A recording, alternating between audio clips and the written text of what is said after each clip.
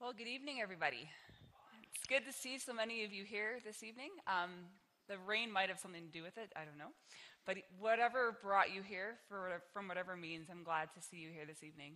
I do want to take a moment to say hello to the Allison campus on Sunday morning, and also to anybody watching on YouTube or on iTunes or the other internet places that our church is kind of hanging out. Thanks for tuning in.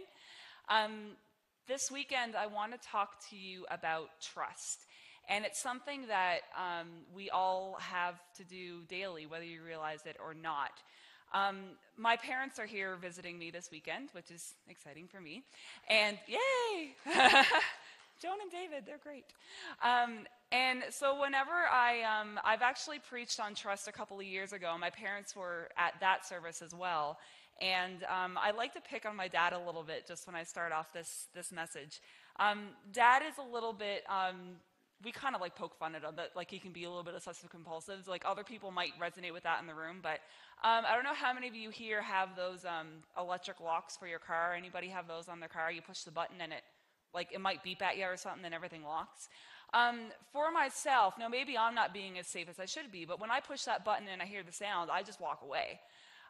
My dad doesn't.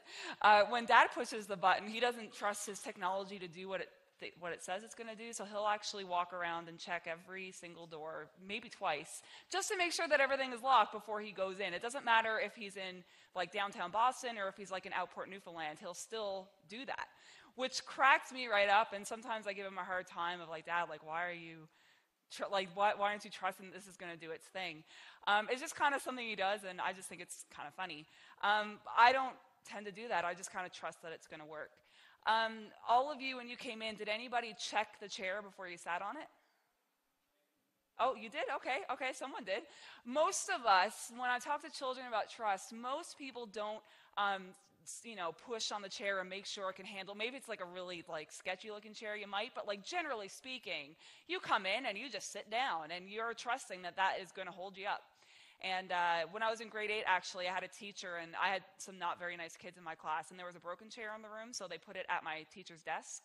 And she came in and trusted the thing, and she went to sit down, and she went to the ground. So I don't know, maybe now she checks the chairs before she sits on them.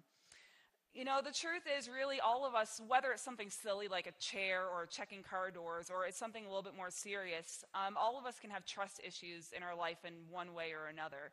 If you've been in a car accident before, it can be a while before you can start trusting your own driving ability and also the other drivers around you. After the September 11th attacks happened, it was really hard for people to trust airplanes and airport security and all of that stuff. If a friend or a family member has let you down in a fairly substantial way, it can take months or even years before you can start trusting that person again. I have several stories in my life now where I've had to trust God in fairly large ways, not in something as little as making sure my car is locked, but a couple, I guess 2.5, 3 years ago, when I was getting ready to graduate from Acadia Divinity College, I had to trust that God had a plan for my future. It was really only the second time in my life up to that point that I had to trust God for something like pretty big. Going to school post-secondary for 7 years and not being quite sure what's on the other end of that, it can get really unnerving and really scary. And it wasn't easy at that time in my life to really say, like, I'm fully trusting God to see me through and to bring me where he wants me to go. The Bible is filled with examples of trust issues between God and his people. One of the best examples of this is in the book of Joshua. And if you have your Bibles with you, you can turn to Joshua 6. Or if you have the YouVersion app on your phone, I did make an outline. The last few weeks I've noticed I keep looking and there hasn't been sermon outlines on there. There is one on the Bible app. If you have your smart device, you can look it up and follow along with the message tonight. In the book of Joshua, there are two stories back to back that clearly show what happened to the Israelite people when they trusted God, and then what happened when some of them didn't. Throughout the Israelite story in the Old Testament, God gives very specific instructions to his people. When they follow these specific instructions, things tend to go pretty well for them. When they don't, things go downhill really quick. And if you read the Old Testament at all, you can kind of see this pattern. So the two stories I want to focus on tonight are actually in Joshua chapter 6 and 7. And some of this you're going to know quite well. So in Joshua 6, God gives the Israelites very specific commands for overtaking the city of Jericho. And he told them everything from how many times to march around the walls to what noises to make when. All of this is described in excruciating detail to Joshua and to the people of Israel. The Israelites are very careful to do exactly as God commanded them. They trusted that he knew the way to victory. And in the end, they were right. God did know the way. Because the Israelites trusted in God's plan, the walls of Jericho came down, something that seemed impossible, and Israel took the city. Now, this is in steep contrast to what happens in the next chapter, in Joshua chapter 7. And there's a little story in there about a guy by the name of Achan. I think I'm saying that right, but Brent's not here to tell me otherwise, so we're going to go with Achan. Achan was an Israelite who didn't quite understand all of God's seemingly pointless instructions. When the Israelites overtook Jericho, God gave them a specific command. He told them to destroy everything that they found inside of Jericho. But Achan didn't really understand why. He's like, why would God want us to get rid of all this seemingly nice stuff? It doesn't quite make sense to me. So he thought, it would make logical sense to keep a couple of things from the city. Maybe, a robe here, some silver or gold there, just, a couple of mementos of this great thing that's happened. Achan obviously had no idea what his lack of trust in God's instruction would mean for him and for his people. Because of Achan's disobeying God and his sin, the Israelites lost many of their people in another battle with Ai, which was another city that they tried to overtake. Now, they lost this battle. Jericho was so easy. They walked around, they blew the horns, and down she comes. And then they tried to fight Ai, and it didn't work. They lost a bunch of their people. They had to retreat. It was a big mess. And they lost this battle because God wasn't with them in that. When Achan sinned, God's presence left the Israelites. And Joshua didn't quite know what was going on first. He's like, this doesn't make sense. God was just with us. The walls came down now. What is going on? And then Joshua found out what happened. He found out that this fellow by the name of Achan didn't listen to what God told him to do. So when Joshua found out, Achan and his entire family were stoned to death. And that was so that the evil could be removed from the Israelites and God's presence would return to them. This is quite an extreme story. Somebody takes a robe and some gold and they're getting stoned. Now, I'm not saying that we're all going to get stoned to death if we don't trust what God tells us to do when we wake up tomorrow. But I do know that God's presence is near to us when we trust in his plans. I do know that if God asks us to trust him and we cower in fear or we just go against him and do something different, his spirit will not be with us as closely and things will not go as well for us. But if we trust God, even if we think it's impossible, he can work it out. Even if we're thinking we're walking around this building and it's going to fall down, okay. Even if we trust him when it seems silly, we're going to discover that with God, all things are possible. If God can make the walls of Jericho fall to the ground, he can come up with a plan for my future in pastoral ministry. And as all you guys know the end of the story, he did. So there are 3 lessons in these stories in Joshua 6 and 7 that I think we can just talk through really quickly that will help us to elevate our trust in God as we, not necessarily try to take over other nations for God, but as we go about our life and try to learn how to better follow him day to day. The first thing that we need to do to elevate our trust in God is we need to believe that we are on the winning team. God, you see, when he talked to Joshua about Jericho, God told Joshua that Jericho was already delivered into his hands. The enemy was already defeated, even though Joshua couldn't yet see it. What confidence this must have given Joshua as he went into battle. We should have this same confidence when trusting God to do his work. Our enemy, Satan, has already been defeated by Christ. The enemy has already been won. So really, we have nothing to fear when we're following God.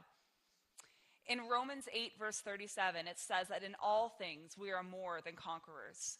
Although we still fight battles every day and sin does still run rampant in the world, we have the assurance that the war has already been won. We do not have to be paralyzed by the power of a defeated enemy. We can overcome him through Christ's power. If we believe that God's team is the winning team, which sidebar, it is, then trusting in him should come more easily to us. So the first thing is believe God has won and we are on the right side. The second thing we need to do is to depend on God for everything.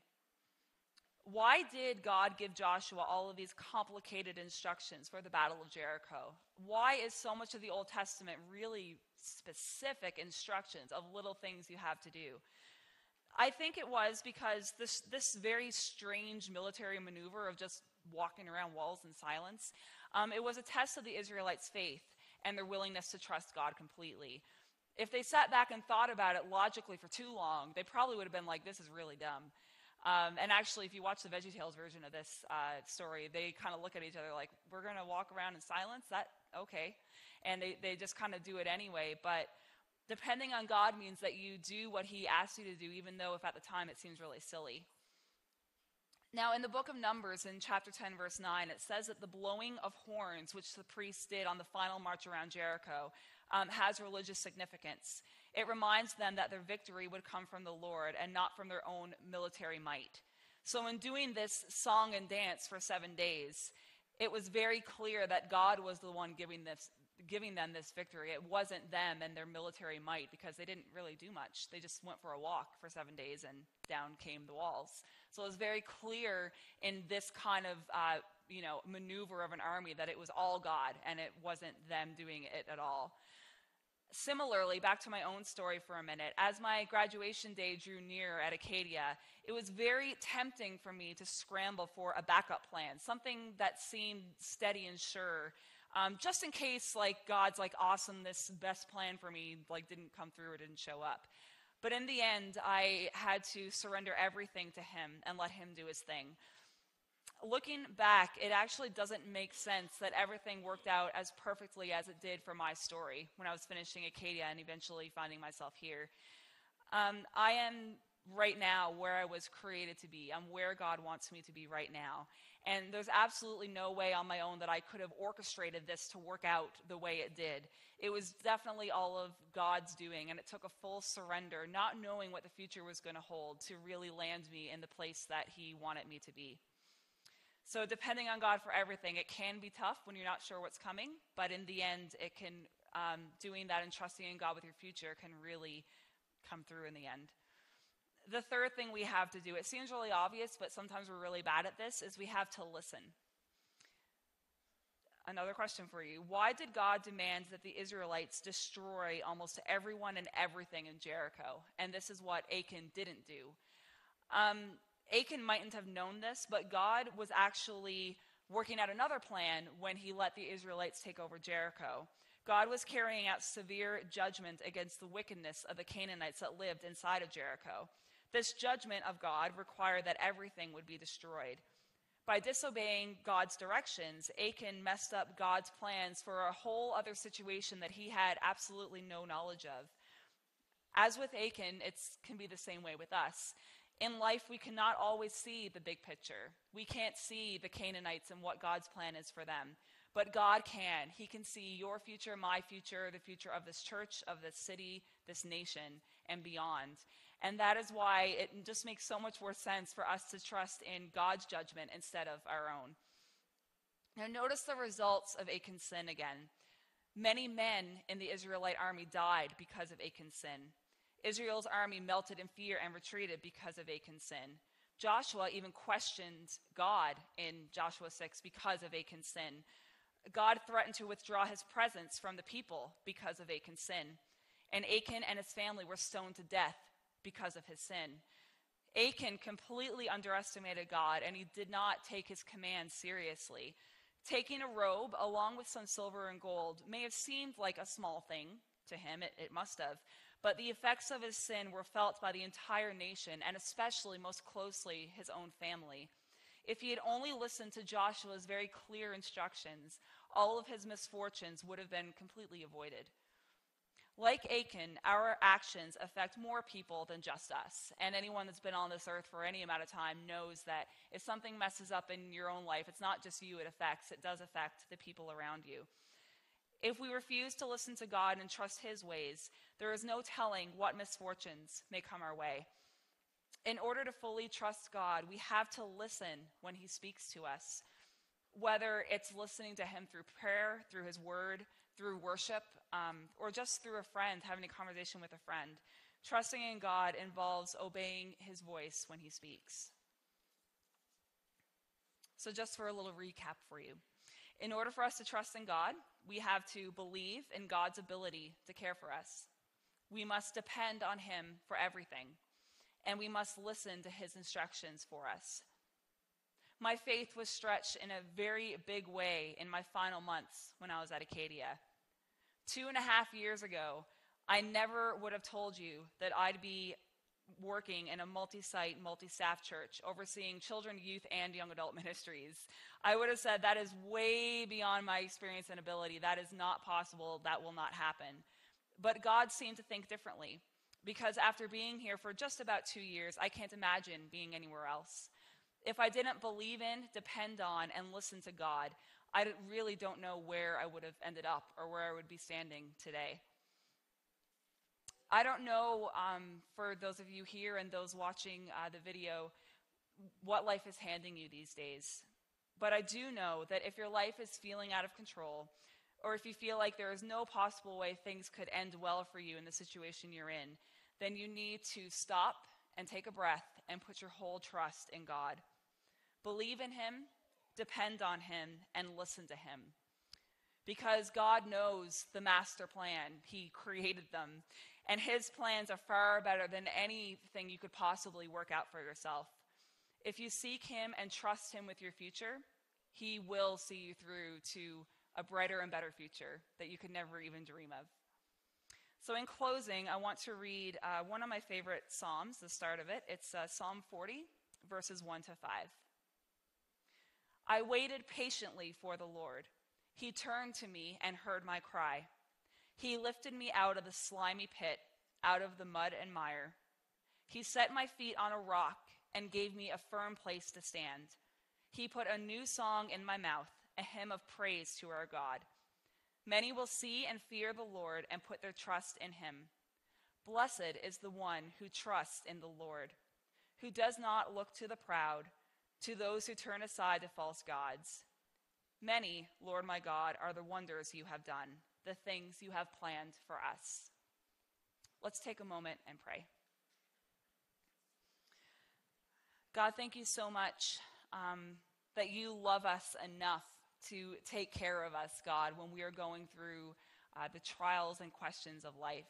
Thank you, God, that you're so big that you have control of the universe and you have the power to move mountains, but you still care about us individually as people and the trials that we are facing. God, I just pray that as each of us seek to grow closer to you and to follow you more closely, that you will help us to listen to you and to depend on you and to believe, God, that we're already on the winning team. We do not have a war to win here. It has already been won through Jesus. God, I just pray you will help us to remember that. And when you speak to us, God, help us to listen to you, to your commands. Help us to follow your will, God, so that we can live in your light and we can live out the plans that you have made for us before we were ever even born. I just thank you so much for the people gathered here. And as we continue in our worship together, I just pray that your spirit will be here, that you will speak to us, God, and that you will help us as we leave to trust in you more. And we pray this in Jesus' name. Amen.